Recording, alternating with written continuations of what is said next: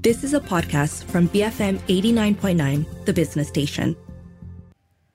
BFM 89.9. Good morning. You're listening to The Morning Run. It's 7:07 a.m. on Thursday, the 2nd of March. I'm Shazana Mokhtar with Chong Jansen and Wong Xiaoning.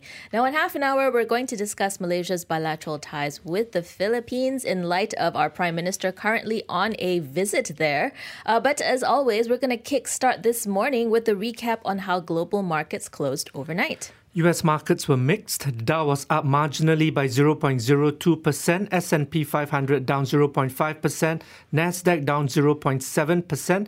Asian markets were also mixed. The Nikkei was up by 0.3%. Hang Seng, was up by 4.2%. Shanghai Composite up by 1%. Straits Times Index down by 0.2%. And the FBM KLCI, it was down by 0.3%. It's everywhere. That's right. There's no trend. Well, we're going to try and, kind of peel some trends with Tony Nash, CEO of Complete Intelligence. Tony, good morning. Let's review what happened back in February. Yeah, it wasn't such a great month for U.S. equities. We did see the Dow and S&P 500 both lose 4% and 2.6% respectively. Where do you see the stock market heading in March? Is it going to be more volatility or perhaps brighter skies on the horizon? Oh, yeah, it's going to be pretty choppy. Generally, we expect U.S. markets to have a down month, not down as much as it had been in Feb, but we do expect another down month. Obviously, if the Fed comes in with a very hawkish meeting, then we could see more chop there. We do expect China to be down this month as well. That kind of goes against what we've seen in news early this month, but we are seeing China down markedly, say more than 2% this month as well. Good news is we expect Bertha Malaysia to be up about 1%. So while we see chop in other areas, we may see Malaysia squeak out a good positive month. And Tony, as the US earnings season starts to taper off, what is your assessment of the results that have been released so far, in particular the more cyclical consumer-facing companies? Yeah, so the quality of earnings reported so far are not great. So for every dollar of profits, only about 88 cents was matched by cash flows. That's the largest discrepancy since at least 1990. So that means 12% are from kind of non-cash earnings. So it's really kind of accounting and other things. So what we're seeing, especially on the consumer side, is some companies are passing along price hikes, and we see some of them doing that, really successfully. I think we've talked about that here before, where they'll hike between 8 and say 15%, and their sales volume will be down maybe 5%, something like that. That's really helped the top line and margin expansion. But the real question is for how long can they keep raising those prices and kind of sacrificing transaction volume. So there's a real question there. But many of those companies have said they're going to continue to raise prices into later in 23. Problem is when we run into a company like Kohl's, which is a retailer here in the U.S. that reported today, and it was all bad. They're losing customers. They're not able to keep with their costs and other things. So for those companies that cannot pass along price hikes for whatever reason, it's really bad news for them. In the inflation that they're importing from their vendors, it's just squeezing their margins, and in some cases, they're losing money. So I don't think the quality of earnings improves from here for at least 2 quarters. So that's just something to think about as we go into the next, Q1 and Q2 earnings.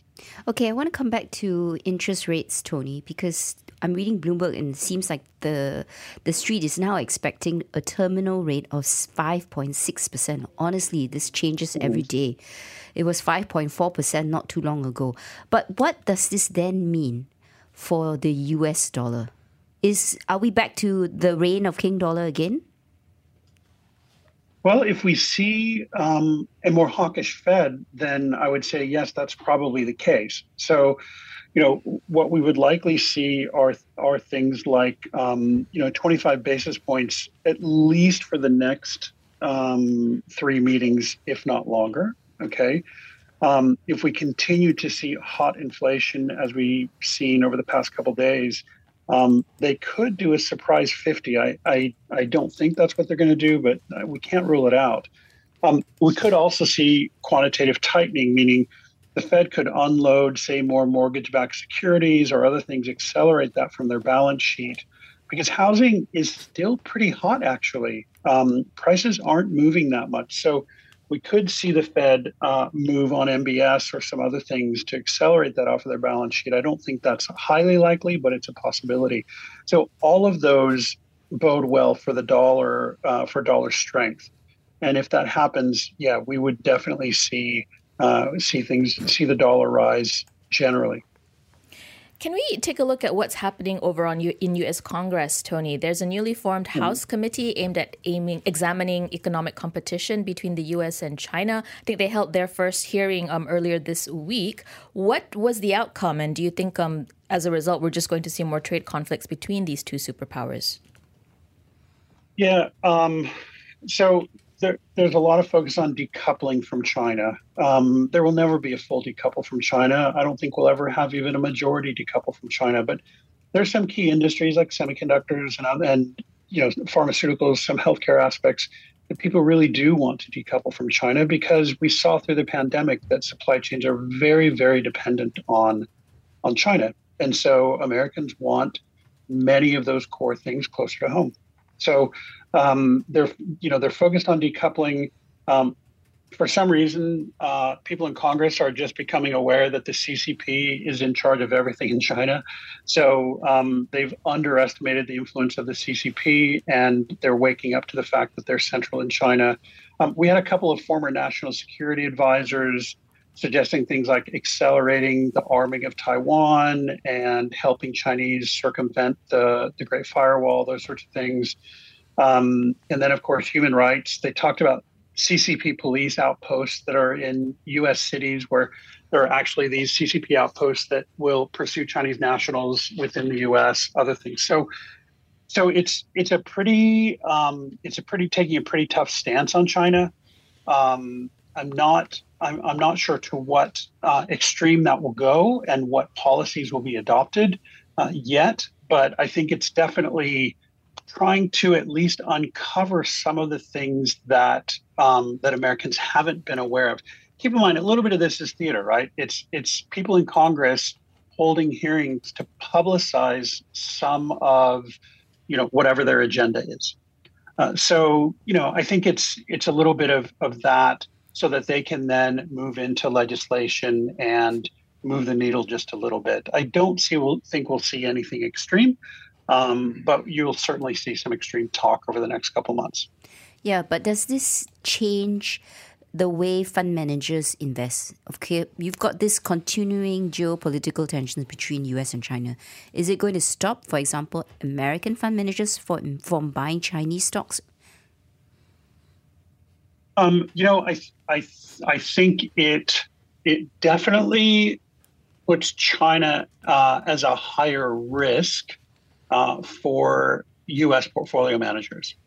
And I think certainly over the past couple of years, more U.S. portfolio managers have become aware of the risks of investing in China as supply chains close down, those sorts of things. So I think you will see more of a tighter risk calibration and more of a weighting of risk for Chinese equities.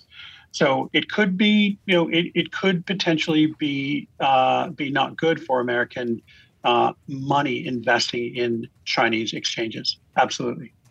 Tony, thanks very much for speaking with us. That was Tony Nash, CEO of Complete Intelligence, giving us his take on some of the trends that he sees moving markets in the days and weeks ahead. I mean, as he was talking about how March is possibly going to be down, although not as down as February. I couldn't help but thinking, oh, beware the Ides of March.